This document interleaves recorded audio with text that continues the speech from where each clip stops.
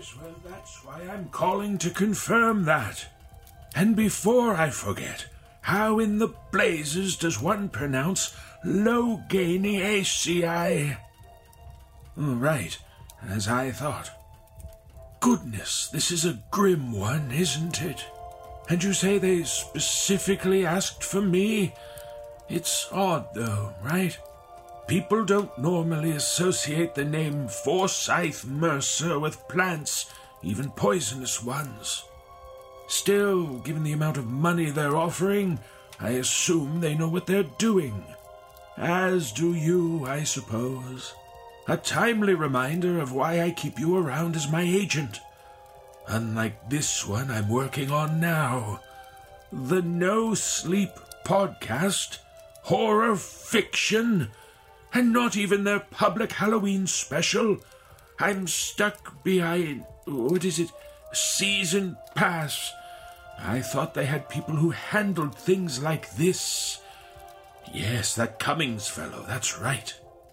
Okay, fine, yes, I am a regular listener. And yes, I was very excited when David reached out to me.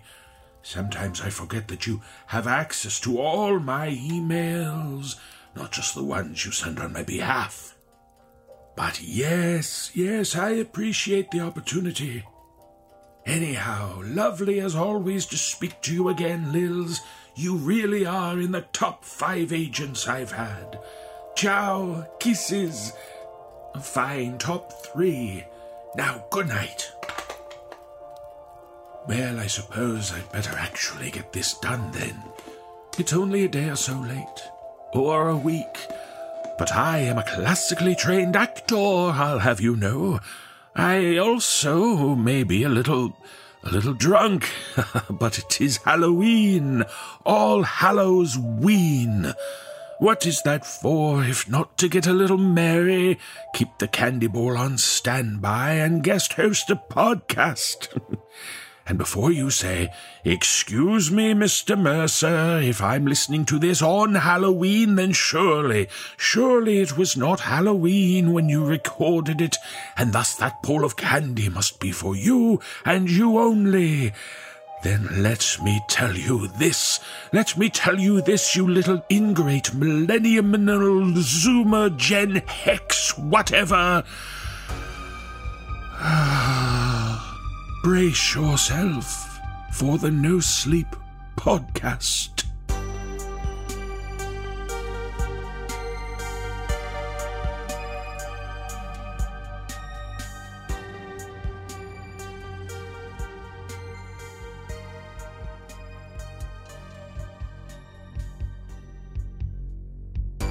In our first tale, we're reminded that while demons, ghouls, and serial killers may be the most celebrated of all Hallows horrors, there is one group abroad on Halloween nights that can be the most unholy terrors of all. I speak, of course, of children. But in this tale shared with us by author Marcus Demander, we learn of an organization whose job it is to remind parents of the consequences should their offspring be unruly. Performing this tale are Nicole Doolin and my good pal, David Cummings. So if you have kids on this creepiest day, then pray that an email will not come your way. It could mean that your parenting isn't top-notch, and thus you must hear from the fearsome Witch Watch.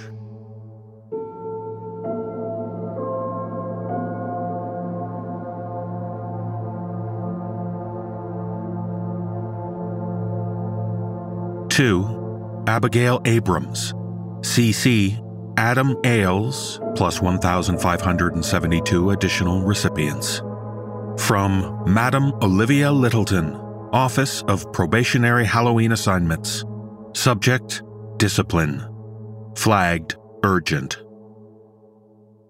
Dear parent, if you are receiving this message, you have been added to my list. I'm afraid I have unfortunate news, and I shall need you to take action, as described below, at once. Please note, this is not a prank. This is not a joke. Do not reply to this email.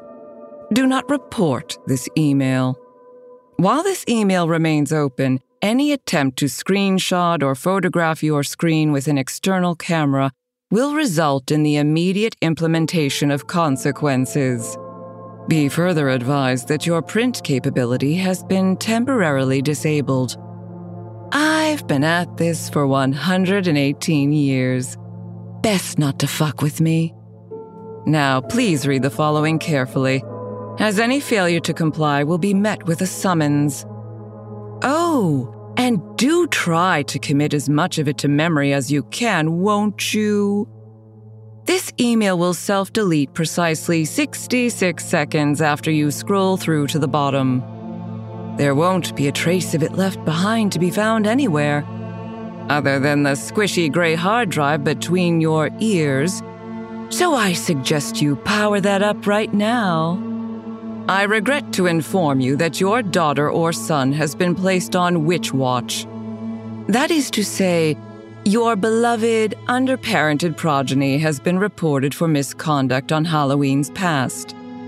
Reasons for this referral could have involved any number of possible infractions, the most common of which include, but are not limited to, stealing candy from other children, jack-o'-lantern smashing, egging houses, leaving flaming paper bags of shit on neighbors' porch steps, that kind of thing.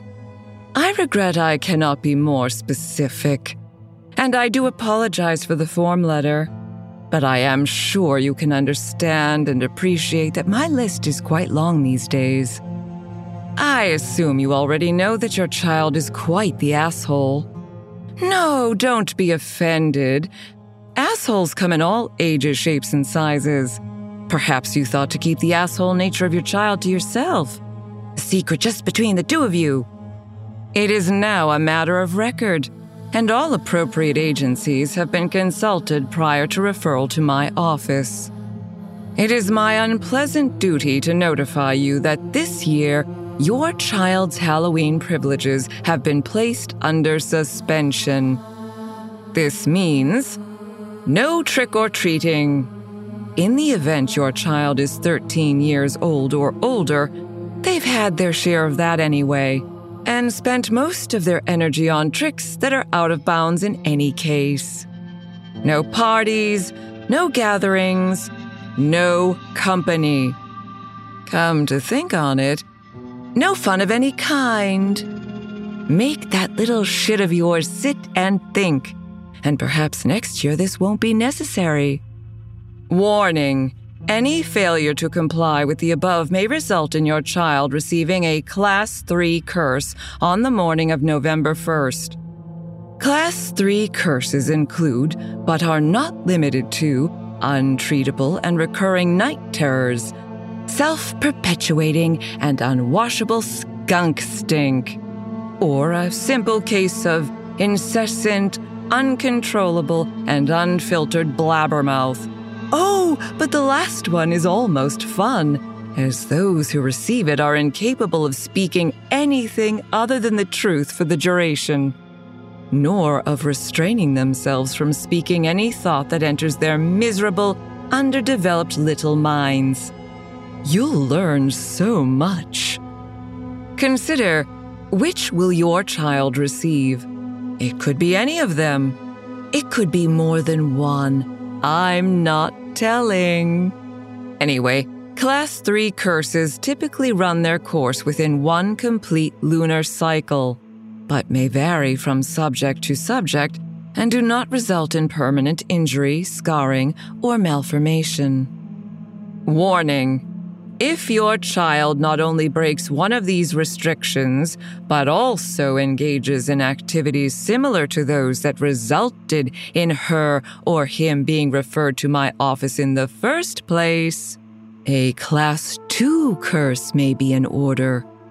Class 2 curses may include, but are not limited to, spontaneous and repeated cracking of the fingernails and toenails, progressive and incurable interior oral fungus with dental rot, advanced and irritable swelling of the face, complete with explosive self-regenerating pustules, or Narcissus bite syndrome, an insistent and insatiable desire to chew one's own flesh until it bleeds. Only one Class 2 curse may be imposed upon any subject, but do take my word, one is enough. These curses, too, generally peter out in a month or so, but the damage done is damage done, and the natural side effects and trauma tend to linger. Most unpleasant. Do try to discourage your child from any misbehavior that may result in a Class 2 curse. First-class curses are not employed in the correction of Halloween infractions. These are usually purchased, not freely bestowed, and are employed mainly in the pursuit of justice or revenge. Also, they are not my particular area of expertise. There is no need to get into first-class curses here, but there are worse things than being cursed, my dear. Under no circumstances is your child to be apprised of your receipt of this email. We have had instances in the past of retaliation against those who are believed to have reported misbehavior to our office. An utterly ridiculous supposition, since bullied children and hapless parents who stamp out flaming bags of shit have no better idea of how to contact us than you do. Halloween, as you know, is a night when the dead walk and the witches fly, when goblins in ghost sheets easily infiltrate bands of trick-or-treaters, when the black cat familiars of my coven sisters stalk the shadows of suburban streets. Those of us who have an interest in Halloween being celebrated as intended have our ways of knowing these things. Nevertheless, we have had these instances of so-called retaliation. Therefore, warning, in the event that the child under probation lashes out in any way against those that she or he has already wronged in the past, this office shall take custody of the offending whelp for a period of service not to exceed 12 months, but no fewer than 3. Be advised that there is absolutely zero chance of your precious, malicious little halfwit escaping this consignment, as we have several tried and true methods of acquisition. It could be a simple sleepwalking spell. Your spoiled, insufferable brat may believe herself to have awakened when she has not. Or he may be simply compelled from afar in the way a knowledgeable witch may direct, say, a zombie. The child will, thinking herself awake, or hearing himself commanded, slip quietly through a bedroom window or stealthily through the halls of your own home, thinking the school bus is outside. But that will be our bus, and your child will ride it to Littleton Lane alone. Or perhaps, months down the line, your child will be playing outside with friends. It might even be done at a company party or a church picnic. Make no mistake, churches don't mean fuck all to us. I could pipe holy water through my bidet and seriously not be able to tell the difference.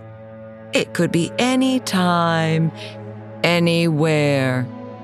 During the period of consignment, your child, based on her or his personal profile, will serve in the form of an imp or goblin or homunculus, and perform tasks sufficiently menial and servile to put them in their proper place until the term of sentence is complete. No, don't ask yourself, what kind of tasks does she mean? If you're one of those parenting types who does your children's laundry after their 10th birthday, best for you not to know. Should your child merit this particular punishment, appropriate arrangements will be arranged in advance for you to reconcile their disappearance with nosy authority types. We've done it all 1,000 times before, my sweet.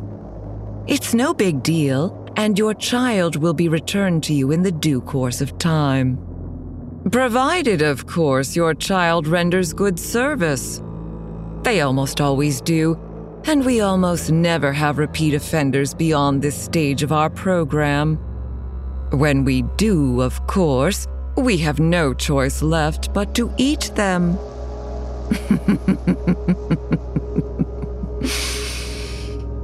Thankfully, there are very few among us who desire such fare, minus the cats who are partial to the entrails when diced or cubed. And none of those witches work for the Office of Halloween probation assignments. Nevertheless, I do know the ones who go in for such things, and they pay top dollar. Really, it's best to just avoid a sentence of consignment and do what we tell you. Explain to your child that your own local police department, via their neighborhood watch, has compiled a list of suspected Halloween offenders, and she or he has made the list. You are furious. It is time for you to put your foot down. There, I said it. Lie. Just lie your fucking face off. Beats the alternative, yes? Your child has done wrong. Your child will take this time out and hopefully learn from it. Halloween, after all, is when we celebrate childhood and the dead together as one. It is a night when it is permissible to be both frightened and happy at the same time. Your child has lost sight of this. Your child misses the point. When children miss the point, it is on the grown-ups in their lives to teach. It is my sincere wish that no further action will be necessary. Be the mama bear. Take charge, and in so doing, protect your precious baby bear. And to all of the fathers on my list, grow a sack, why don't you? You're a parent. You're not running for office, and that adolescent asshat you're so proud of is too young to vote anyway. There now. When I started this year's letter, I thought to keep it quick, to the point, and punchy. Do you know I used to do these by hand and mail them out? My, how times have changed. But now we've come to the end of it. Quite a lot to think about on your end, I know. But honestly, when we get down to it, all you really need to remember is this. Do your job so we won't have to.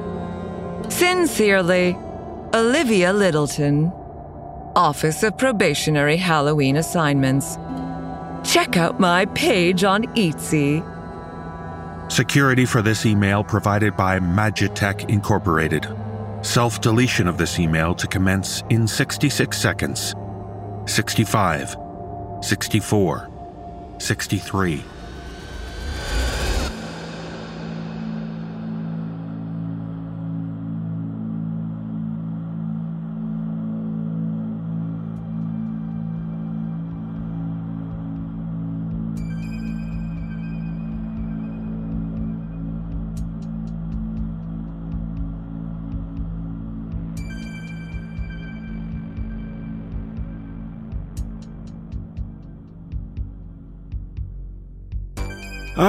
The early 80s.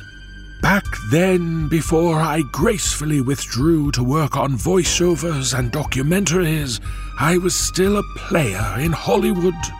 Slasher movies were at the height of their original popularity. And in this tale, shared with us by author Angela Campbell, we meet a group of teen girls who are so eager to watch a new slasher that they're willing to ditch our narrator to do so. Performing this tale are Kristen DiMercurio, Wafia White, Mary Murphy, Atticus Jackson, and my best bud, David Cummings. So book your tickets for the season of the witch, lest you find yourself walking home alone and risk encountering the Halloween cat.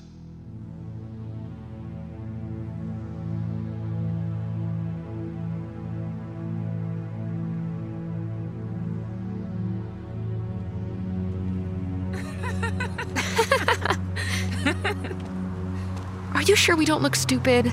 If we're going to be dressed as the pink ladies from Greece, shouldn't we be coupled with guys dressed as the T-Birds? Take a chill pill, Catherine. We look great. Do you know how long my mom worked on these costumes for us? Besides, we'll probably run into some guys dressed as T-Birds at the party. Hopefully Rick will be there. Oh my God, I hate to tell you this, but Cameron said he and Rick were skipping the party to go see Halloween 3 tonight. No way! That sucks. Plus, I heard the movie sucks. Supposedly, it doesn't even have that guy in the white mask in it. How stupid. Michael Myers. What? The guy in the white mask? His name is Michael Myers. Whatever. Do you know which theater they went to? You're not going to bail on this party so you can go stalk Rick at some lame movie. I am not stalking him. Oh, please. You're so obvious. Oh, yeah? As obvious as you mooning over Cameron? At least I'm not following him around at some dumb movie. I will never forget Halloween that year. It was 1982 in Charleston, South Carolina, which, by the way, has a reputation for being one of the most haunted locations in America. Not that that matters. I'm still not sure what I encountered that night was, but I don't think it was a ghost. Or maybe it was, I'm not even sure it matters. All I know is that I almost died that night. And these days, when October 31st rolls around, I lock my door, turn off the lights, and wait for November 1st to arrive, praying I don't ever see a black cat prowling nearby on Halloween again. Fine. Catherine, do you want to come with us to the stupid movie theater? I knew Cindy had a crush on Cameron, and Hillary practically swooned anytime Rick came by. Suddenly, I felt like a third wheel, so I did what any good friend would do. Never mind I hadn't wanted to go to the party or do anything besides stay home and watch scary movies and binge on popcorn and candy that night. You know what? You guys go. I'm gonna head back home. I'm not feeling all that great. But you have to come. This will be our last Halloween together before college. You guys go. Have fun. I'm gonna walk home. I mean, I guess, if you're sure. Yeah, let me know how the movie is. My friends since elementary school wasted no time in bidding me farewell before turning course and jogging off, squealing in delight and excitement. Back in those days, my parents would have killed me for walking home alone. Young Adam Walsh's death a couple of years earlier had struck terror in the hearts of parents across America, who suddenly believed all children were in danger of strangers. Sure, I was a high school senior, but the satanic panic was also starting to take root. Times were weird back then. Charleston is full of cemeteries, many of them haunted, if legend is to be believed, and my route took me past a few. I suppose I was so used to them that they didn't faze me. I should have probably called my parents or my older brother to pick me up. But it was Halloween, and I wanted to see the kids in their cute little costumes. Dozens of small Casper the Friendly Ghosts, Sesame Street characters, and Scooby-Doos ran past me, much to my delight. As it got later, and the sky darkened, the trick-or-treaters became fewer until they all but disappeared. I suddenly realized how alone and vulnerable I was. That's when I first noticed the cat. Sleek and muscular, its fur was solid black, making it difficult to spot as it kept pace beside me along the stone wall that framed the cemetery to my right. I stopped, eager to see if it was friendly or feral. I reached out a hand and was rewarded by a menacing hiss. Whoa, fella, I just wanted to pet you. I remembered the Slim Jim I had stuck in my coat pocket in case I got hungry, and I pulled it out, breaking off a few pieces for the wary feline. I'm just going to sit this here on the wall, and you can eat it or not." The cat eyed the treat cautiously, but prowled up to it, sniffing and taking a tiny bite. Suddenly, it ate all of it as if it were starving, so I broke off more and gave it all I had. I reached to pet it, but it drew back and hissed again. It definitely wasn't friendly. "I wish I had more to give, but that's all I've got. I'd take you home, but I don't think you want to go with me, so take care of yourself, okay?" I began walking again, casting careful glances around me. My house was only a few blocks away at that point. Out of the corner of my eye, I caught sight of something small and black creeping along the other side of the wall, following me. That's when I heard the deep, growling voice near my ear. "I'm hungry."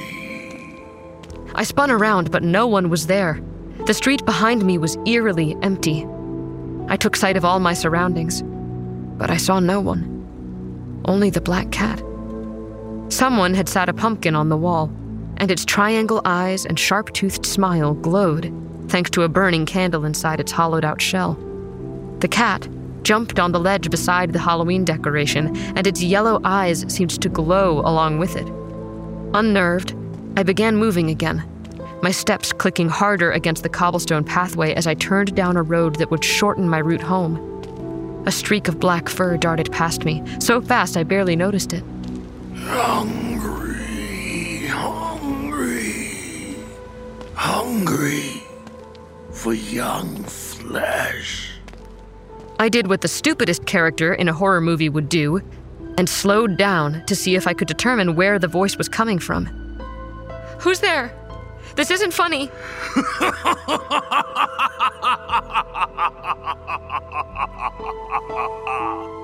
Run, little girl, run. The black cat jumped onto some garbage cans beside me.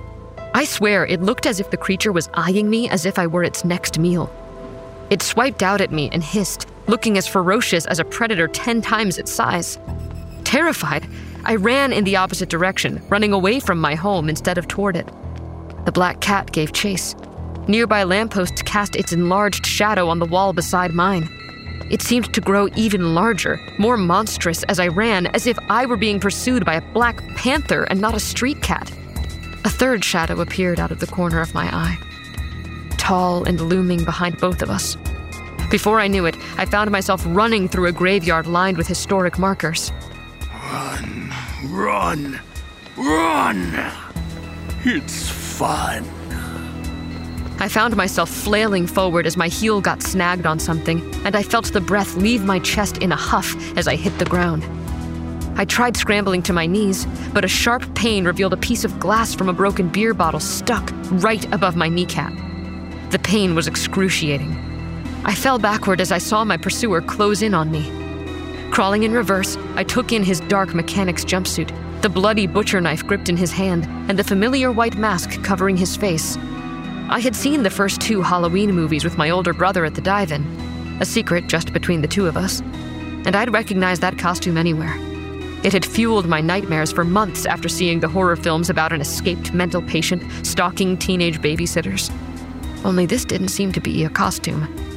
It looked like the real deal as he slowed his pace, realizing I couldn't easily get away. I screamed. My hands continued to walk me backwards until one of them sank into something warm, wet, and thick.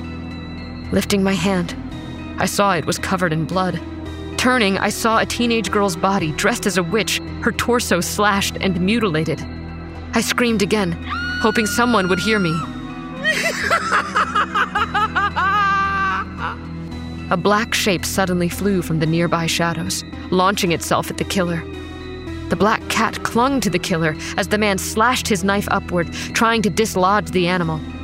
Instead, the cat shifted quickly, and my assailant slashed at his own flesh, drawing blood. He yelled out in pain, even as the cat launched itself at his head. The man flailed wildly for several seconds as the feline clawed at his now exposed face. As the cat sprang away, the man fell backward, and the sickening crack of his head meeting a nearby tombstone ended his groans and mumbling. He lay still and silent, even as I heard voices approaching. Everything okay over there? "Over here! Help me!" The black cat's body relaxed once it realized the man wasn't moving. Its yellow gaze met mine, and I don't know how to describe the communication that passed between us in those seconds before someone came to my side. Gratitude, relief, camaraderie. All I know is that I no longer feared the animal before me. It leapt onto a tombstone, gave me one last look, and disappeared. I've often wondered through the years if the cat was even real, but the police confirmed my story thanks to the deep scratches and bites on the man's body. It turned out his name wasn't Michael Myers, and he was a human, as you or I think. Some details from that night seem to defy explanation. A copycat killer is what the press called him. A fan of the Halloween franchise who was so unhappy with the latest movie at the time, he'd snapped and killed a young woman named Cherry Tanner before I encountered him. Some people say black cats are bad luck, and others fear them for reasons I won't get into. As for me, I think they bring good luck, and if you show them some kindness, maybe they'll return the favor. What I do know is, if you see a black cat on Halloween, look around you. You're probably not alone.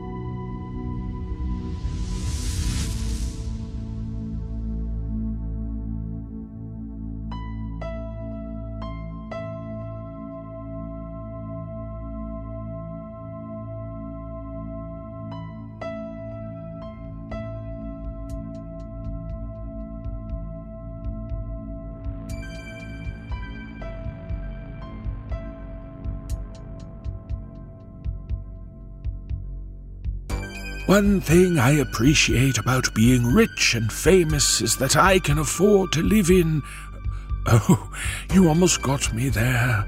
I'm not revealing where I live, because my point was that I reside somewhere without immediate neighbors, somewhere remote, very remote. And in this tale, shared with us by author Charlie Davenport, we're reminded of the dangers of trying to keep up with our adjacent associates.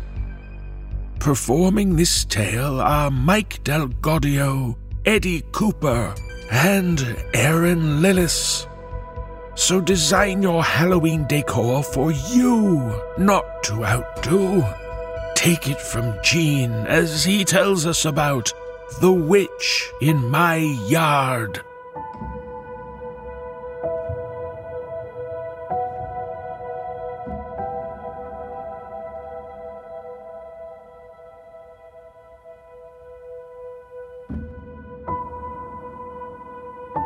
Paul Ryerson's house was always the brightest one on our block come Christmas time, and would remain so for at least the first week of the new year every year.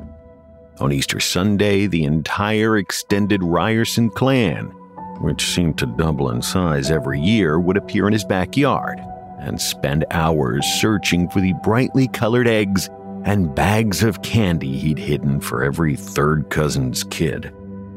On the 4th of July, his backyard was the spot to be in Lyons to see both the parade during the daylight hours and the fireworks come nightfall. From what I hear, and can smell every year, the man knows how to run a grill, too. Hell, even on Earth Day, when the town council awards a blue ribbon for the best garden in town, Ryerson reaped the rewards of weeks of preparation. Hauling bags of mulch, planting flat after flat of perennials, and setting up the fanciest Home Depot water features. I truly don't think I can stress this enough, I hate Paul Ryerson. I hate the way he made it impossible to park in my own driveway come the Yuletide without some slack-jawed yahoo asking if I'd mind them leaving their car in front of it, while they take in the sights of the miniature North Pole Mr. Ryerson sets up the day after Thanksgiving. I hate the little Ryerson spawn climbing over my back fence every year and stomping all over the roses, despite the fact that their Uncle Paulie has never once hidden anything there. I hate the sounds of his guests getting drunker and drunker on Independence Day, having to stay up all night soothing my rescue dog, Doozy, who was already pissing herself after the fireworks. I hate our nearly annual exchange at my front door when he finishes his latest batch of homebrew IPA and for the umpteenth time offers me a couple of bottles and me for the umpteenth time having to pull my AA chip out and... You know what? Above all else, I hate his hidely-ho, pastel sweater wearing, isn't this just the best time of year-round bullshit. But when the leaves started changing and I saw Paul coming out of his garage with tub after plastic tub, I actually developed a twinge of excitement in my stomach. From the bins, he produced papier-mâché skulls and bright plastic LED jack-o'-lanterns with big, leering black voids serving as their mouths. Styrofoam tombstones were quickly fashioned into a City of the Dead graveyard. Then 3 rubber masks, Dracula, Wolfman, and the Mummy, were fitted over flannel shirts and old dungarees filled with newspaper and hoisted onto long bamboo poles propped up to glare out at any trick-or-treaters that might wander up past the award-winning rhododendrons that lined his walkway. I was just heading to the store, sliding my key into the door of my beat-to-hell Rambler when I heard his chipperer-than-thou voice calling out to me. He swept his arm across the yard like Vanna White in her prime. Hey, Gene, what do you think? All gonna be coming over there, aren't they? I slid into the driver's seat without waiting for a reply. In the rear view, I saw Ryerson raise a confident thumbs up in my direction. Not this year, asshole. The Galleria had been a major hub around here, but had been closing down store by store for at least a decade. The stock was long gone, the locals all sporting half-price pantsuits and playing with beyond their means power tools.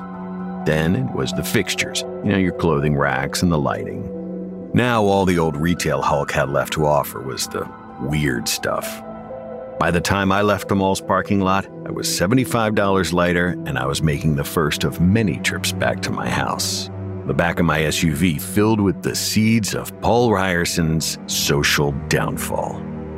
The plan for what I was going to do with all of this formed in my head the minute I'd read the Craigslist ad. I pulled out the first mannequin, smooth and naked as a jaybird, and faced her out towards Paul's yard. It would be another 2 weeks until the trick-or-treaters were roaming the streets, but a couple of the neighborhood kids were already taking notice as they passed by on their bicycles. I gave them a hearty wave. By nightfall, there were candy cane lamps lining my walkway, a dozen or so children's mannequins, formerly of a store called Half Pints, and the pièce de résistance, a female mannequin, dressed in the best Wicked Witch outfit I could find.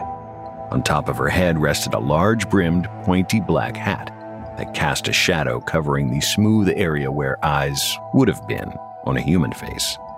The children, all roughly the size of your average toddler, were dressed in the finest clothing that could be scrounged from the Goodwill and were turned towards the witch, arrayed in a semicircle around her, all held fast by gardening stakes I'd lashed them to.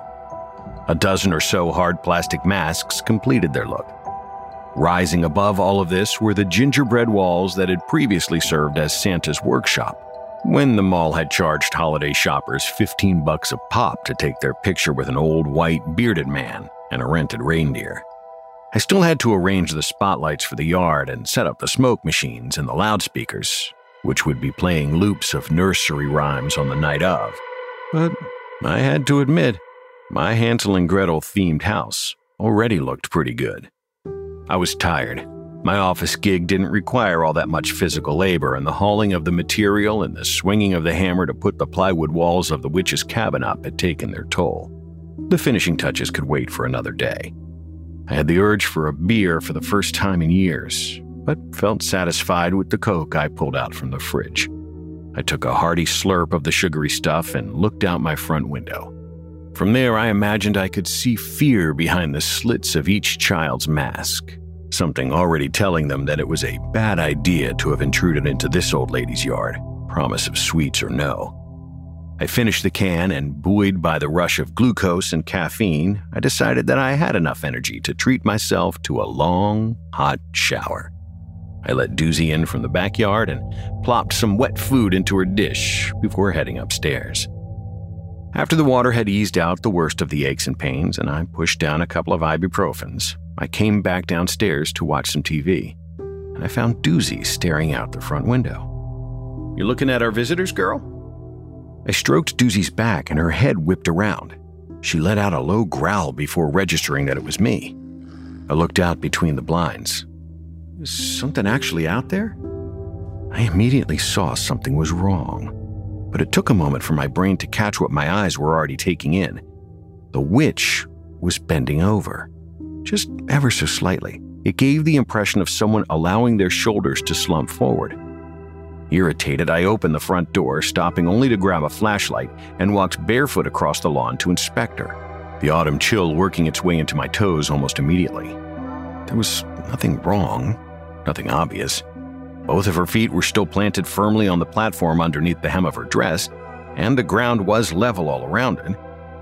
I ran my fingers over her body, reasoning that there might be a crack or some structural damage I hadn't noticed before to account for this change in posture. But there was none that I could find.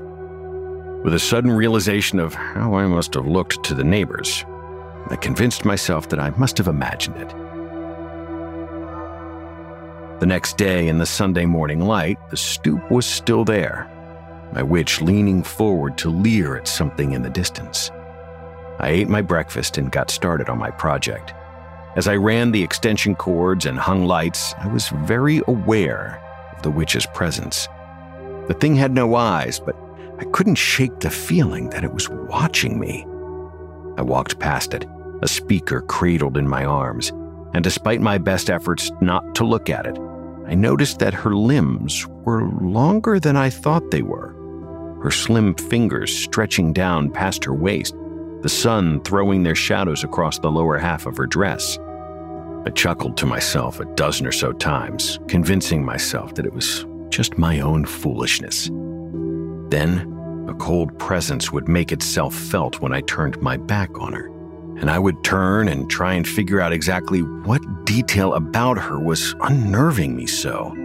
I was in the process for about the 8th or 9th time that day when a voice from the street managed to startle me. "Hey, Gene, looking good." Paul stood there, hands on his hips, nodding slowly like a king bestowing praise. I set down my spool of lights. "Thank you. You're always pushing the boat out, so I thought I'd give it a try." I see that.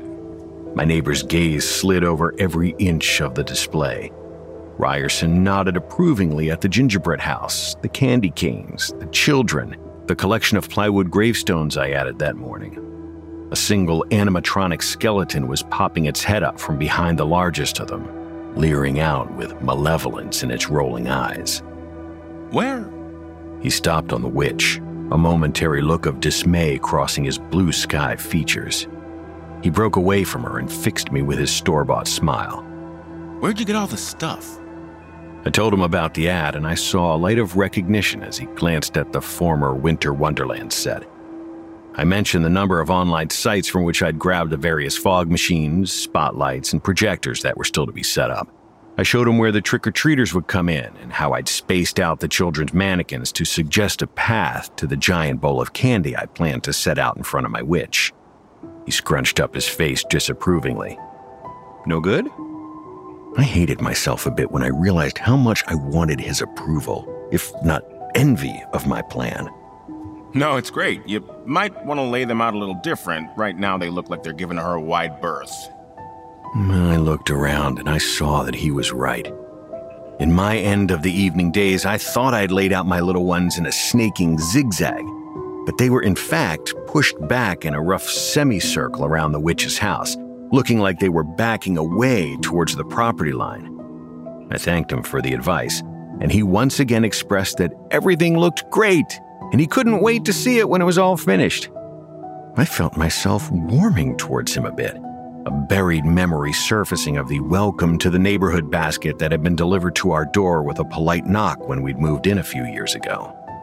He leaned in and in a confidential whisper told me that the whole neighborhood was glad to see me getting in the holiday spirit. We've all been kind of worried about you, since Catherine moved out.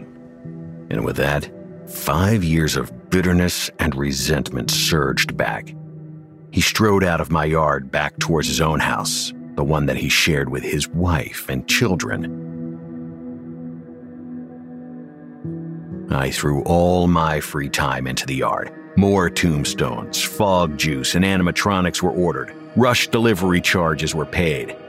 I was gonna make sure that my display drew every ounce of attention away from Ryerson's, even if it drove me into exhaustion and credit card debt. My neighbor's comment burned in my chest as I drank my morning coffee. Since Catherine moved out. As the display grew and more ghouls lurked around the candy canes, more of the neighborhood kids were tugging on their parents' arms or gesturing to their friends as they rode by on their bikes. With a giddy sense of anticipation, I ordered several bags of full-sized candy bars to hand out on the night.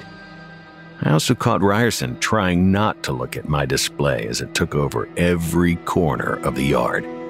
Screw you and your pity, buddy. At first, I relished the attention the display drew as it got closer and closer to completion. For the first time since Catherine had taken the kids and gone to her mother's place, never to return, I felt seen. I wasn't the fall-down drunk or the angry divorcee that had nothing or nobody to care for. Suddenly, I was the guy with the gingerbread house in his yard, and the kids that came by were going to get enough sugary goodness from me to rot their teeth right out of their heads. But as the days went by, I noticed that some of the kids were tossing nervous glances over their shoulders as they passed by, their parents jumping at the wind creaking through the trees as they walked the family dog for his nightly poo. I remember thinking I needed to take Doozy for a walk. I tried to take her out a couple of times the night before, but she wouldn't go out the front door and hid behind my chair whenever the leash was produced. She'd been doing her business exclusively in the backyard for the last couple of days. Suppose I should have taken that as a sign. Through all of this, the witch just observed the passers-by with her indifferent, eyeless stare. I could feel her waiting for the big night. It was a week to the day when the first kid disappeared.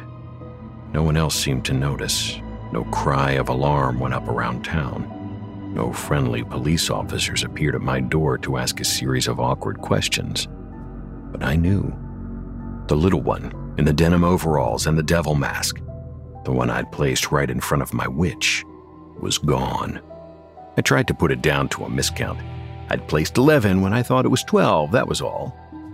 Then the next one vanished. A chalk-white ragamuffin with perennially stiff pigtails poking out from underneath the bright red clown wig I'd given her. After day 3, more of them were gone. I called the cops, but even in a town this size, they had other things besides some Halloween decorations being stolen to worry about. I wondered if it was kids, just some middle school punks enjoying some recreational vandalism. Of course, it occurred to me that it could be Ryerson. I had built the thing to spite him after all. Maybe it worked. But no. As much as I wanted to think I heard him, Paul Ryerson was a happy man with a full life.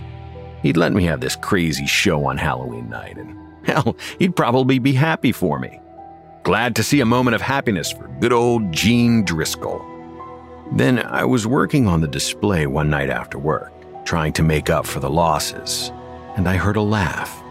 It was a short, sharp exclamation, a snort, the kind of involuntary thing someone makes during a moment's silence for the dead. The kind of laugh that just slips out before you even know it's happening.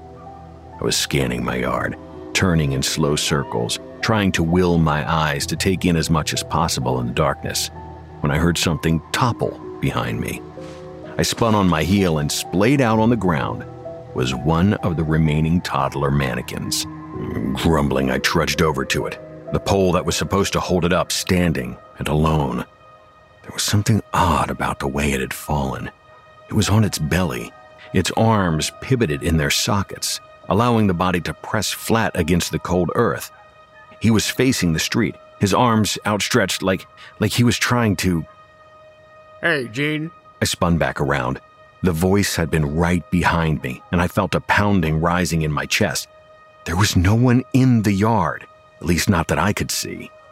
My surly air of impatience covered the fear that was driving my heart violently against my ribcage. What? Who is it? Hey, Gene. The voice was calm and conversational, as someone needing just a minute of your time to discuss the weather. It was hard to place in location, echoing around my yard, sounding in equal parts like it could be coming from the trees behind my house or across the street. Hey, Gene. I dug out my phone for light as I walked towards the voice, calling out to whoever it was, just like I'd never seen a horror movie in my life. Paul? For some reason, I thought it might be the Holiday King himself, come by to see if his lonely old neighbor needed a last-minute pair of extra hands to get everything ready. It was going to be my neighbor, and I would be happier to see him than I'd been to see anyone in years. But there was no answer. The yard around me was silent. No cars passed by out on the road that, despite being only several dozen feet away, felt like another country that I'd never be able to reach in time. In time for what? Hey, Gene. It's coming from inside the gingerbread house. I nearly laughed out loud despite myself. There was no way I was going in there. At least that's what I told myself, until I heard a single high-pitched yelp come from within it. It was the same one she made every time she got vaccinated at the vet. Doozy! How had she gotten out? What was she doing back there? The plywood door felt impossibly heavy against my hands as I opened it, and the light from my phone simply didn't penetrate into the corners of the facade. I should have been able to see my house now. The back of the thing was wide open. I should have been able to see the garage, long ago converted in case Kathy's mom ever needed to come live with us. But the darkness just stretched on forever, and I couldn't help but think of an ancient tomb. Then the door slammed shut behind me, knocked into place by some errant wind or malicious hand. It was then, in that sudden, lightless void, that I realized I hadn't seen the witch when I'd come in. The voice came again, mere inches from my face. Hey, Gene. I ran back towards the door, the light bouncing up and down in a blackness that went on for far too long. I had been less than a foot away, and I was running like I was in the final leg of a mad dash with the finish line in sight, but all I encountered was cold air rushing past my limbs and face.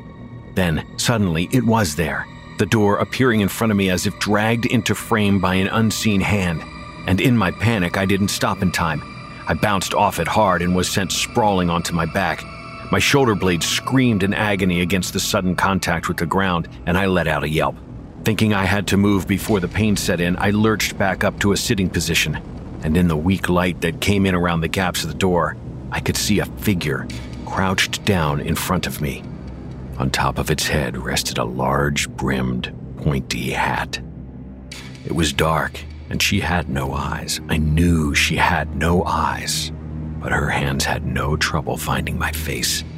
Cold, hard plastic hands rested against my cheeks, her rigid thumbs stroking just under my eyes. She needs eyes. I remember thinking that, and I shut my own tightly, knowing that it wouldn't stop those stiff, lifeless fingers if she thrust them into my sockets. Jane.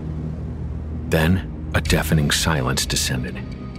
I held my breath and waited, and waited, and waited.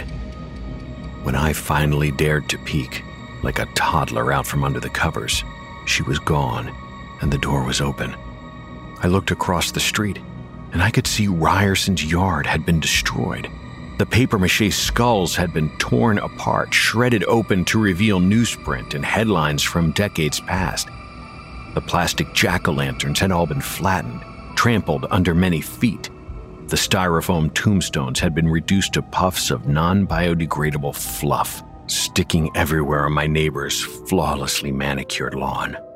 Dracula, Wolfman, and the Mummy were gone, decapitated from their flannel shirt bodies, their paper guts ripped out and strewn about with other gleefully produced debris.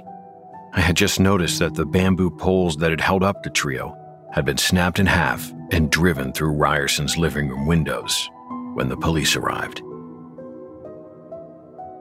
They questioned me, of course, but my previous calls to them and my own display having suddenly disappeared took all suspicion off me. I nearly laughed in the officer's face as he took my statement, when it occurred to me. My witch was gone, and she had taken the kids with her. And Doozy hasn't. Doozy's gone. It's Halloween night, and while the gingerbread house still stands, both Ryerson's and my lights are off. Neither one of us seems to be in the holiday spirit. Still, I have a bowl of candy in front of me, just in case. You see, someone keeps knocking on my door. Someone willing to ignore the darkness on the path up to my front step. Someone that strides up to it with stiff, jerky movements. They're knocking right now, ringing hollow with each rap against the wood. I think they want something from me. And I'm hoping it's just a full-size Snickers.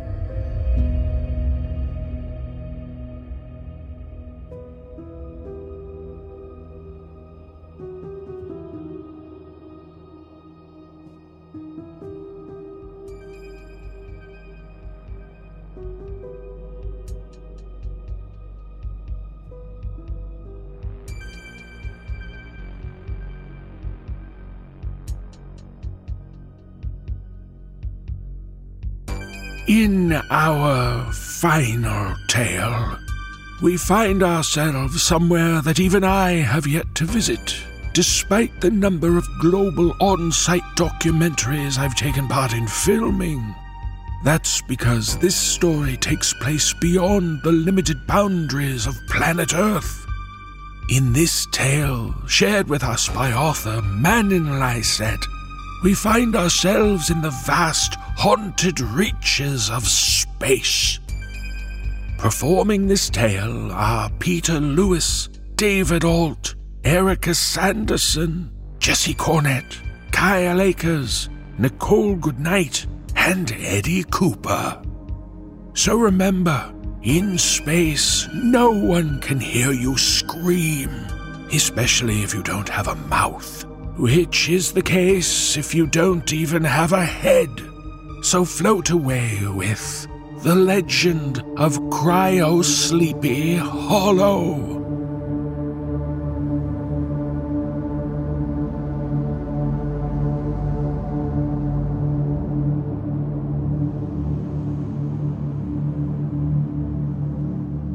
Everyone knows about the Hollows.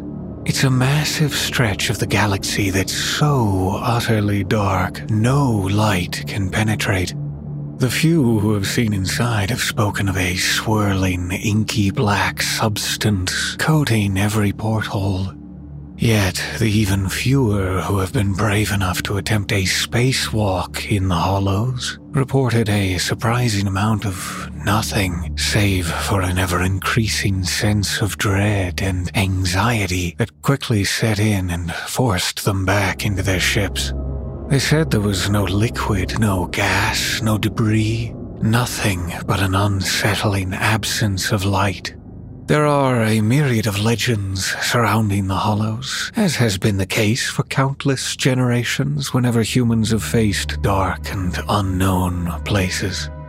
Places like dense forests, abandoned buildings, or planet Axiom, where the sun is blotted out by a thick cloud of dust made from the remains of its inhabitants, which are rumored to have mysteriously disintegrated overnight 1,000 years ago. Even in the era of starships, we seek light like a campfire, and from its protective halo we tell stories of what might be beyond it. One such legend speaks of a black hole, one capable of eluding all scientific equipment, nested at the center of the Hollows, explaining away the disappearances of ships that have seemingly blipped out of existence in the earlier days of mapping the region. Others tell tales of massive creatures that swim through the blackness like sea serpents, occasionally making a ship their meal. Of the legends, there is none more popular or well known as the story of the empty astronaut. Call it superstition or call it a learned precaution, but historians have attributed the reason for the practice of only passing through the hollows while in cryogenic sleep to the stories of the empty astronaut.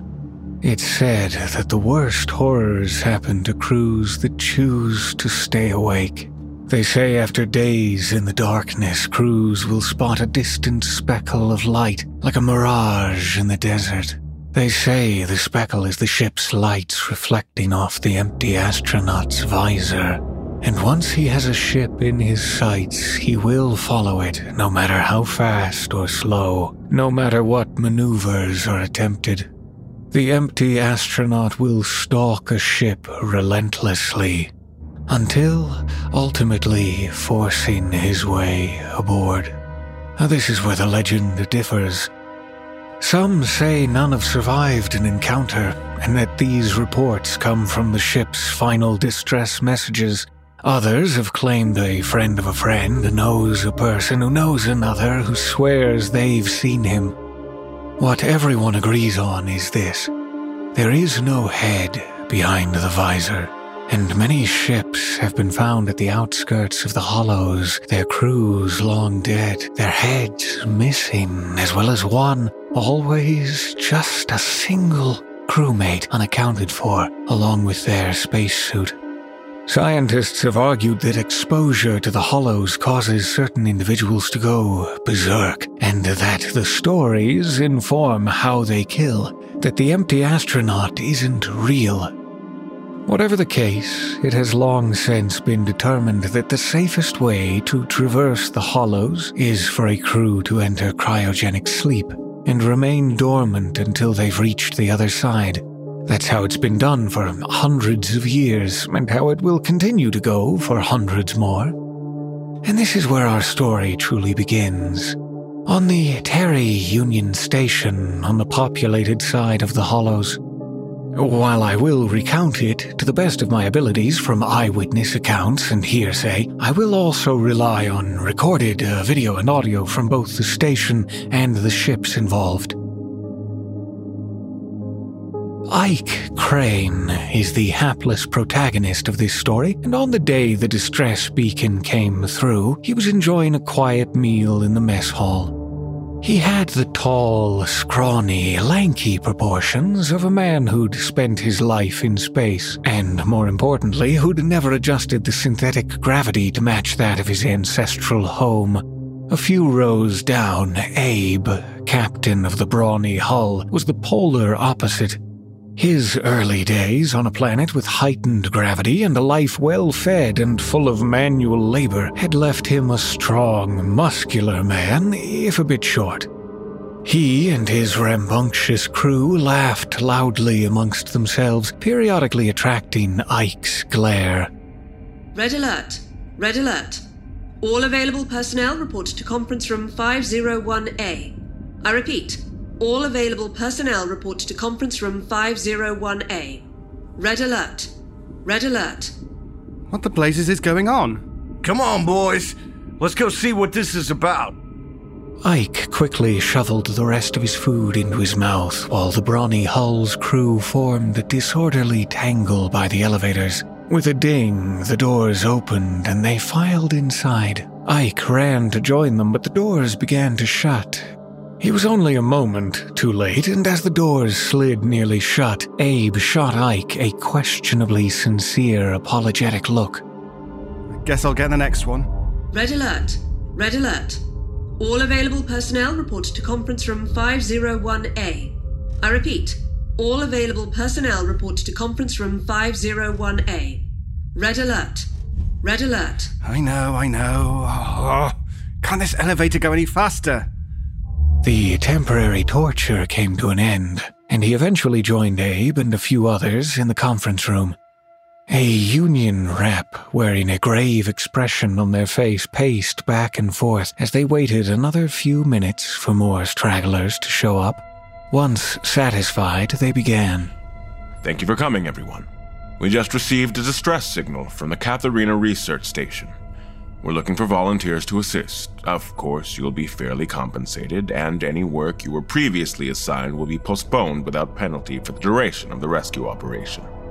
The Katharina Research Station was a small but invaluable station on the uninhabited side of the Hollows, the sole purpose of which was to study the strange phenomenon. It was a permanent fixture placed on the shore of the narrowest point of the River of Darkness. Its position nearly mirrored that of the Terry Union stations, so that if anything were to happen to the former, the latter could come in aid within a reasonable time frame.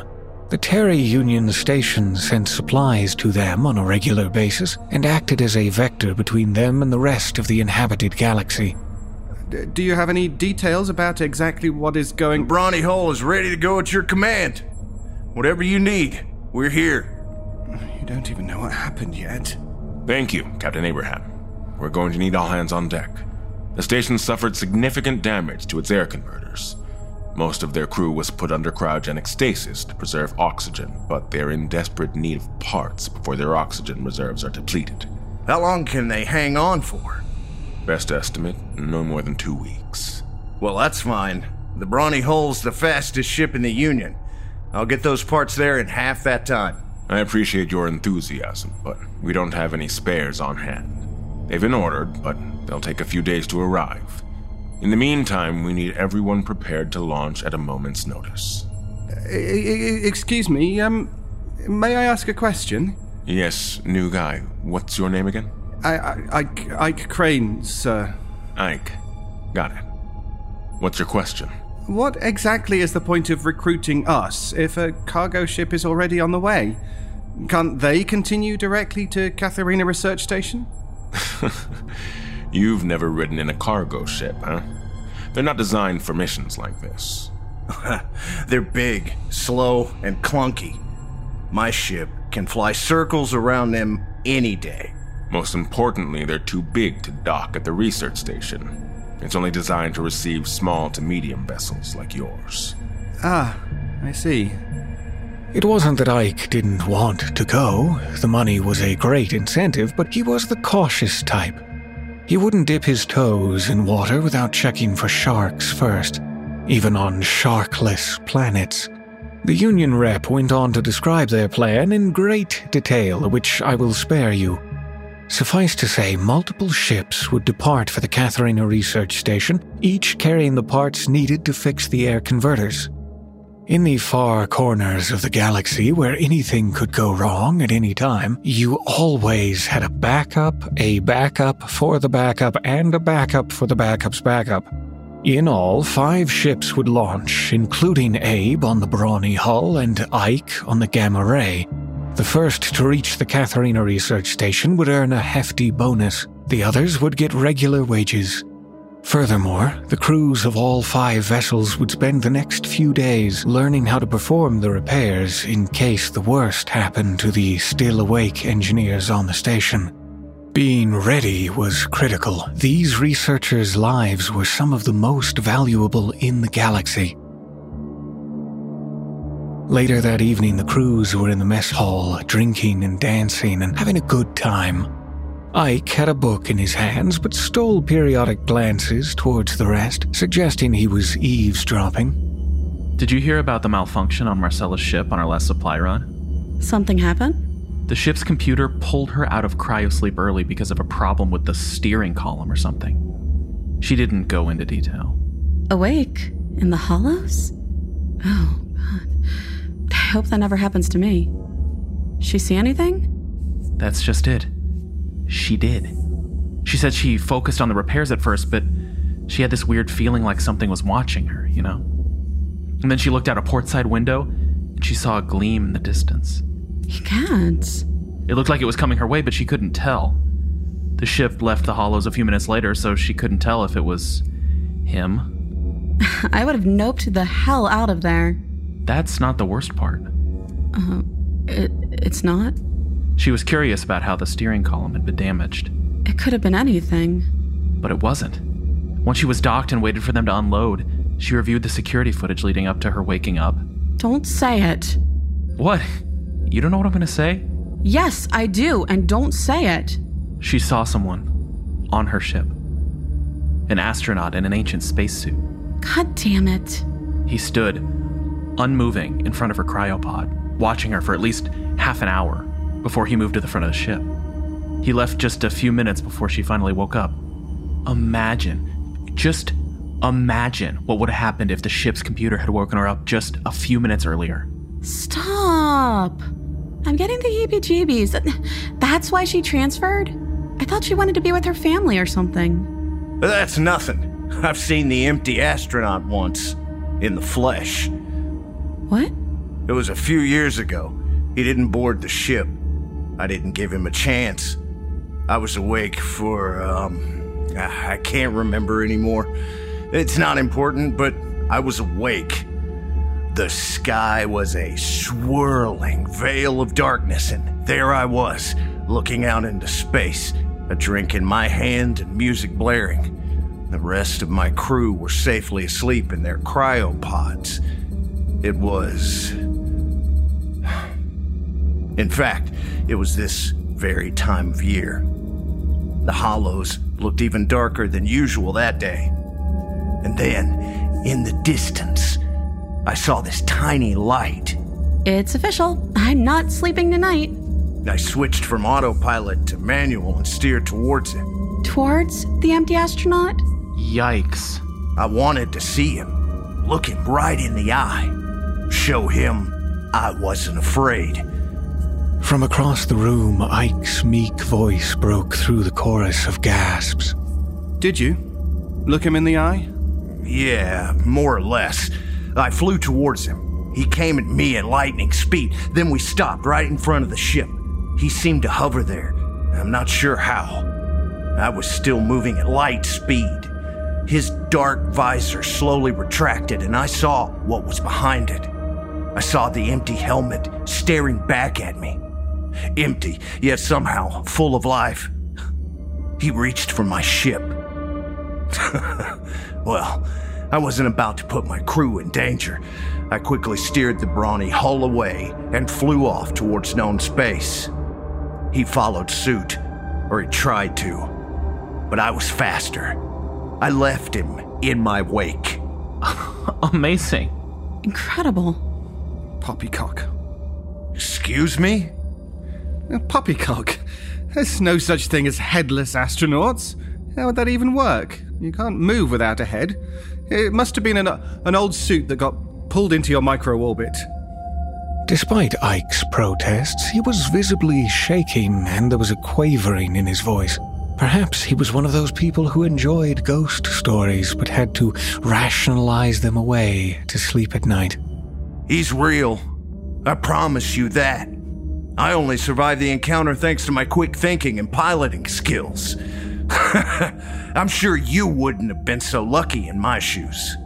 If you're right and he was alive, how do you suppose he survived out there for so long, He's a ghost. He's not a ghost, he's a demon. I think he's an alien. What? Think about it.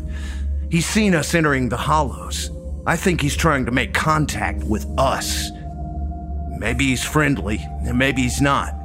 He tries to take on our shape, what he thinks we look like, to disarm us. But he's only ever seen us in spacesuits. He probably thinks that's what we are. He doesn't even realize there's a head inside our helmets. That's why he hasn't replicated it. I hate that idea. In all of recorded history, we've never made contact with a single alien species, except for a microbe or two. What makes you think there's a shape-shifting alien spacesuit floating around out there? I saw it in his visor. There was intelligence there. It was like looking into the eye of a wild animal. He was trying to make sense of what he was seeing. Me, without a spacesuit, sitting in my ship. Him, outside, wondering why I don't look like the thing he thinks I should look like. I wonder if that's why he was watching Marcella in her cryosleep. Now he knows we're not what he thinks we are. Nope, nuh-uh.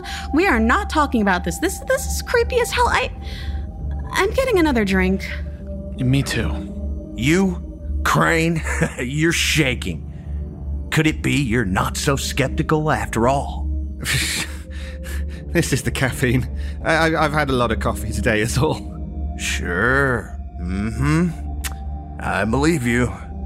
The subject of conversation shifted to more traditional ghost stories. The weeping woman of the Delta 9 station, the army of ghost children on the doomed Space Ranger, the many ghosts and ghouls of this planet and that. There were so many, and it truly was the perfect time of year for such stories.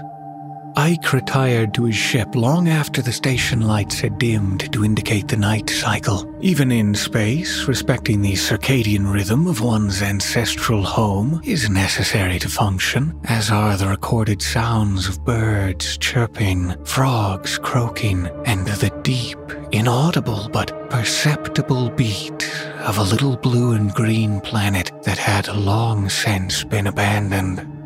Those were the things that kept a person grounded despite being impossibly far from real, actual solid ground. The following days were spent much like the previous. During the day cycle, the crews of the rescue ships practiced repairing the broken components until it became second nature, until they could do it with their eyes closed. In the evenings, they would drink and tell stories. Ike would always be seated nearby, visibly listening despite acting like he wasn't. Occasionally, he'd make a comment, but for the most part, he was a quiet observer. We're not quite sure why Ike did what he did the day the parts arrived. Perhaps it was jealousy, perhaps it was greed. Whatever the case, cameras captured him slipping away towards the brawny hull with a plasma knife in his hands. He surely told himself it was nothing personal as he lacerated the fuel line of the fastest ship in the fleet. It wouldn't be enough to permanently cripple the ship, but it was sure to cause a slight delay, enough that his own, if he rode fast and well enough, would reach the Katharina research station first, earning him the generous bonus that came with it. He then stood in waiting by his own ship, ready to receive the precious cargo. As a result, his was the first vessel out of the station that day, followed by 3 more in the coming hours, with the brawny hull leaving in dead last about a day and a half late. The gamma ray was bathed in an ocean of stars as it flew towards the river of darkness. They would be the last remnants of light the ship would see for the next week, if everything went according to plan. But if everything had gone to plan, I would not be relaying this story now, would I? Captain, we are approaching the hollows. Please initiate cryosleep procedures. Ike stared into the approaching abyss, a hand cupped to his chin, wearing a pensive expression on his face. He examined his gauges, tapping on this one and that one, as though checking their accuracy. He then circled to the cryo-sleep chamber and examined it, too. What a waste of money. It's a short trip to the research station. Why would I use so much liquid cryogen on nothing but a week-long journey? Liquid cryogen, the substance poured into cryo-sleep chambers to preserve their sleepers, was admittedly not cheap. The same amount was needed to fill the basin, regardless of whether you traveled for a week or 100 years. So if one wanted to get the most bang for their buck, they'd save it for longer hauls. That frugal logic was what dictated Ike's decision. Computer, cancel cryosleep. Abe and his lackeys are only trying to scare me. They'll find I'm not so easily fooled. Cryosleep cancelled. Excellent. How long until we reach the hollows? T-minus 29 minutes and counting. Excellent. I have time to brew myself some tea and see this hollow for myself. He sat cross-legged on his captain's chair with a tumbler of tea in one hand. Ike did not look away as the ship crept ever closer to the darkness until it swallowed them whole. The first 2 days of his journey were uneventful. His personal logs read as follows. Log 1. I confess myself a little disappointed by the banality of my first trip into the hollows. With the stories I've heard, I expected at least a feeling of dread. Instead, I listen to my music and sing to myself as my ship weaves through its guided path to the research station. Log 2. I thought I saw a bird outside today. Trick of the mind, of course. My eyes want to see something other than darkness. I was listening to a delightful recording of a long-extinct creature called a blue jay. I think that's why I saw it. It was black, not blue, like everything else out there. Log 3. I wonder how much gratitude the researchers will show when I arrive to save the day. Surely they'll offer a reward. Perhaps a good, home-cooked meal. Something other than the rations I took with me. These biscuits are so stale and dry they practically suck hydration out of me. I wouldn't be surprised if they were mummifying my insides. Log 4. I'm approaching 48 hours in the Hollows now, and while I've seen no sign of the so-called empty astronaut, I can now see why this place is a magnet for spooky stories. Even in the safety of my ship, there's something isolating about the nothingness outside. I look forward to seeing the stars again. Maybe I'll enter cryosleep on the return trip. It might do me good to take a prolonged nap. Log 5. Tomorrow is All Hallows Eve, so I've placed a plastic jack-o'-lantern on the dashboard. They say it's supposed to ward off evil spirits. Hey, even I'm allowed a few superstitions. I'm going to bed now. Tomorrow I'll be halfway there. So far, so good. Ship and cargo are doing well. The jack-o'-lantern remained at its post throughout the rest of the trip. It may seem odd to care about an old folk tradition like Halloween, so far removed from its origins, but some traditions endure the ages. Halloween, most of all, perhaps because even in space, the galaxy is filled with ghost stories. Stories Ike spent the day huddled under a blanket reading to pass the time. He was so enthralled he didn't notice when a small, star-like dot of light appeared on the horizon. In a place where stars don't shine, it could only be one thing. Unknown object detected ahead. Possible collision imminent. I beg your pardon? Unknown object detected at the following coordinates. See heads-up display. What is that? Object unknown. How big is it? Size unknown. Is it moving? Velocity unknown. Is it the empty astronaut? Object unknown. Well, what do you know? I'm sorry, I did not understand that. Please repeat query. Oh, never you mind. Computer, modify course to avoid object. Generating new course. New itinerary will add 1.902 hours to your trip. Do you accept? Yes. Changing course. The ship slowly turned until the speck of light disappeared from the heads-up display. Only then did Ike relax. Calm. It must have been a fluke, or space debris. That's all it was, debris. He stood from his chair and paced the cabin, periodically checking the portholes. They were coated in tendrils of dense blackness that seemed to pull light in. After a few minutes, he settled back down and resumed reading, this time with accompanying bird song. Unknown object detected sternside. Object is approaching rapidly. That's not possible. Are you certain it's not a ship? Could it be the brawny hull? Object unknown. Useless. Computer, show object on screen and use the telephoto zoom lens to magnify. Let's see what we're dealing with. Attempting to lock on to unknown object. Attempting. Locked on. See the heads-up display. No. The screen displayed a blurry mess of an image. It was mostly dark, as one would expect from a feed showing the inside of the hollows. But for one point on the perceived horizon, even magnified, it was hard to make out the object barreling towards the gamma ray at faster-than-light speeds. But it was clearly neither a ship nor asteroid. It had an elongated, rounded shape, the kind one rarely finds in space debris. If one squinted very hard and had a certain urban legend in mind, one might be able to imagine the outline of a human shape floating through space. Ike white-knuckled his captain's chair. It can't be. He isn't real. Computer, change course again. Generating new course. New itinerary will add 5.10 hours to your trip. Do you accept? Yes, anything, just get us away from him. Changing course. Ike looked to the screen and let out a gasp.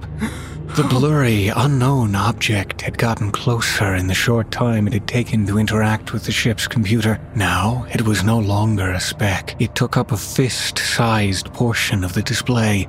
Just as he was about to manually adjust the focus, the ship changed courses, losing the unknown object from its sight. A ring, a rosy, a pocket full of posies. Unknown object detected on port side. What? What? No, that's not... Would you like me to show the object on screen?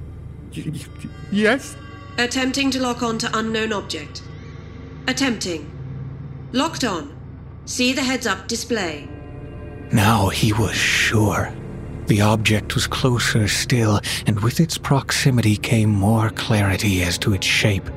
It looked like a man, and the darkness that usually seemed to swirl around in random patterns now appeared as though drawn towards him, or perhaps it was pushing him forward. Ike screamed. Ah! Computer, accelerate! Get us out of here now! Accelerating to 5 FTL. Ike looked away for 1 second to check the fuel gauge, and when he looked up, the astronaut was no longer in view. Computer, where did he go? I'm sorry, I did not understand that. Please repeat query. Where is the unknown object? Scanning now. Scanning now. Scanning now. Unknown object is on the starboard side. Go faster, go faster! Accelerating to 6 FTL. The engines roared to life as the ship increased its speed. However, according to the readings, whatever was in pursuit was able to match and exceed the gamma ray's speeds. The ship's computer was tracking its movements closely, and the data it recorded was so incredible analysts later deemed it an error and blamed the faulty old ship for providing corrupted data. The computer attempted to lock onto the object again, but it was dodging its sights with inhuman precision. While Ike cowered, the computer caught only glimpses of an old model spacesuit which drew ever closer with every sweep of the cameras. Suddenly there was a thud heard under the ship. Unknown life form detected. Oh, no. Shake it off, damn it, shake it off! The gamma ray did a barrel roll, but the maneuver did little to help. Whatever had latched onto the hull was holding on with frightening strength. The microphone picked up the sounds of steps walking along the bottom of the ship until the front cameras finally caught a hand stretching out from under it and slowly pulling the empty astronaut up to Ike's level. Ike could see him clearly now, both in the live feed and through the window. Ike looked trapped in himself in a state of complete shock as the strange astronaut crawled up the nose of the ship all the way to the window. This isn't real. Computer, how long until we exit the hollows? T-minus 4 days and 8.9 hours until arrival at the Katharina Research Station. No. How long if we turn around? T-minus 3 days and 4.56 hours until arrival at the Tarry Union Station. I can't. The empty astronaut came practically face to face with Ike. Even though the window was one-sided, Ike felt as though it was staring right at him. The astronaut slapped the window twice, both times making Ike flinch. Computer, do something! The ship banked hard, and the astronaut's head was knocked back. He was almost unfazed, but his star visor had been flipped up by the sudden jerk. This is the only clear recorded footage you can find of what was inside the empty astronaut suit. And like the legends say, there was nothing behind the visor. There was only a chasm of emptiness all the way through to the oxygen valves at the very back of the helmet. Even looking at the footage of it is an unsettling feeling in and of itself. So one can only imagine what Ike felt like in that moment as the empty astronaut, the one without a head, reared its arm back, balled its hand, and slammed its fist against the window in a very deliberate movement, a movement that was impossible to attribute to solar winds or a blip in gravity or mere momentum. The headless astronaut had actively moved. Ike screamed. The empty astronaut's head broke eyeless to eye contact from Ike and ever so slowly lifted towards the top of the ship. What are you doing? What are you looking at? The empty astronaut began to crawl up the windshield, and with great horror, Ike realized exactly where it was headed. You could see the exact moment he connected the dots, as it was written over his already terrified face. This was a different kind of fear, an agonizing helplessness wrapped around his throat like a hangman's noose. The empty astronaut was headed for the entrance hatch. Cameras captured the headless astronaut slowly, methodically, and deliberately creeping along the head of the ship in search of the latch. All the while, Ike was shouting commands at the computer. Bank left! Bank right! Roll! Slow down! Accelerate!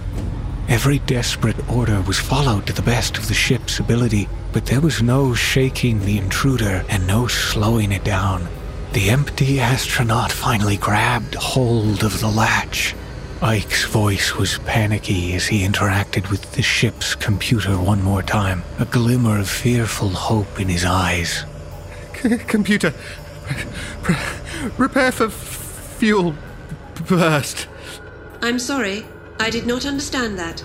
Please repeat command. Computer, prepare for fuel burst. Acknowledged. Fuel burst requested. Please note that a fuel burst will void the ship's extended warranty. Please ensure you have read and understood the terms of service before moving forward. Say, read terms of service for the terms of service, or I accept the terms of service to proceed. Yes, go, just now, go. I accept the terms of service. Understood. Preparing fuel burst. Please enter destination in your control console. For the few unaware, a fuel burst is a last-ditch effort where a ship fires all its remaining fuel in all its engines at once to quickly jump forward. It's a dangerous maneuver, unruly, as it's hard to steer, and has a high probability of causing damage to the engines. It's only employed in the most dire of circumstances in order to quickly get out of a dangerous situation. Furthermore, if you are unable to immobilize your ship once the burst is complete, momentum will cause your ship to veer off course, making it harder for rescue operations. In this case, Ike was aiming for the other side of the hollows, betting that he could jump just short of the Katharina research station. But Ike Crane was not the best pilot, and the Gamma Ray was not the most reliable ship. There is a sound in the last moments of the Gamma Ray's recordings. A noise suspiciously like that of the top hatch of the ship slowly squeaking open into the decompression chamber as though by force. The kind of noise you never want to hear unless you have a crewmate outside. And then there's Ike's voice. No, please don't go. Initiating fuel burst. The audio and video feeds cut here, but the ship's systems recorded a successful fuel burst. Ike, with or without the empty astronaut in tow, would have shot through space as fast as the Gamma Ray's engines could go. Whether his ship made it through to the other side of the hollows, we can never be certain. What we do know is that he traveled close enough to the Katharina research station for his ship to send an automatic info dump of logs, surveillance footage, and general telemetry. He was so close to safety, to a place with a few dozen souls that could have come to his aid. We don't know if he was lost in the hollows themselves or drifted off course, cursed to freefall through unmapped, uninhabited space for all eternity. All we know is that Ike Crane and his ship are now one of thousands that have gone missing while traveling the hollows. As for the Katharina Research Station, the brawny hull arrived a day or so later and was able to aid them in repairs. The station is still operational to this day and has made leaps and strides analyzing the hollows. Maybe one day its secrets will be revealed.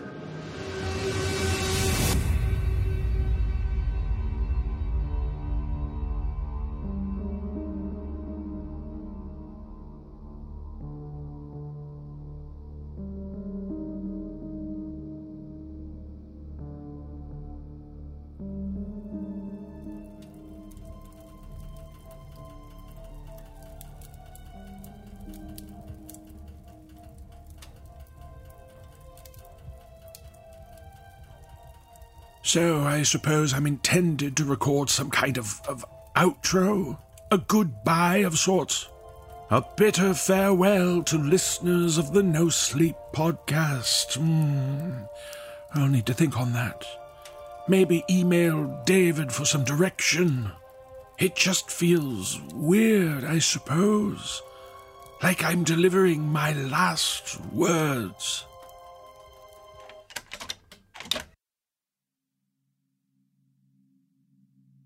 In early 2017, I reached out to beloved documentarian and voiceover star Forsyth Mercer about potentially guest hosting an episode of the podcast. I never heard back. Then, on October 1st, 2021, I received Mercer's hosting recording, which you've just heard, via an email address I didn't recognize. To my knowledge, Forsyth Mercer was never provided with any of the stories in this episode, and yet knew exactly how to introduce them and in the running order we'd intended. Furthermore, the metadata of the file indicated that it was recorded in April 2017, a couple of months after I emailed Mr. Mercer. None of the stories in this episode even existed in April 2017. But metadata can be wrong, I guess. I'm very grateful that Forsyth Mercer eventually took me up on my offer to guest host from over 4 years ago. I must admit that I'm surprised, though. First, there's the strangeness I've already outlined. And then there's the fact that Forsyth Mercer quite famously disappeared while filming a documentary on location in May 2017 in a small, lost village named Gold Meadow.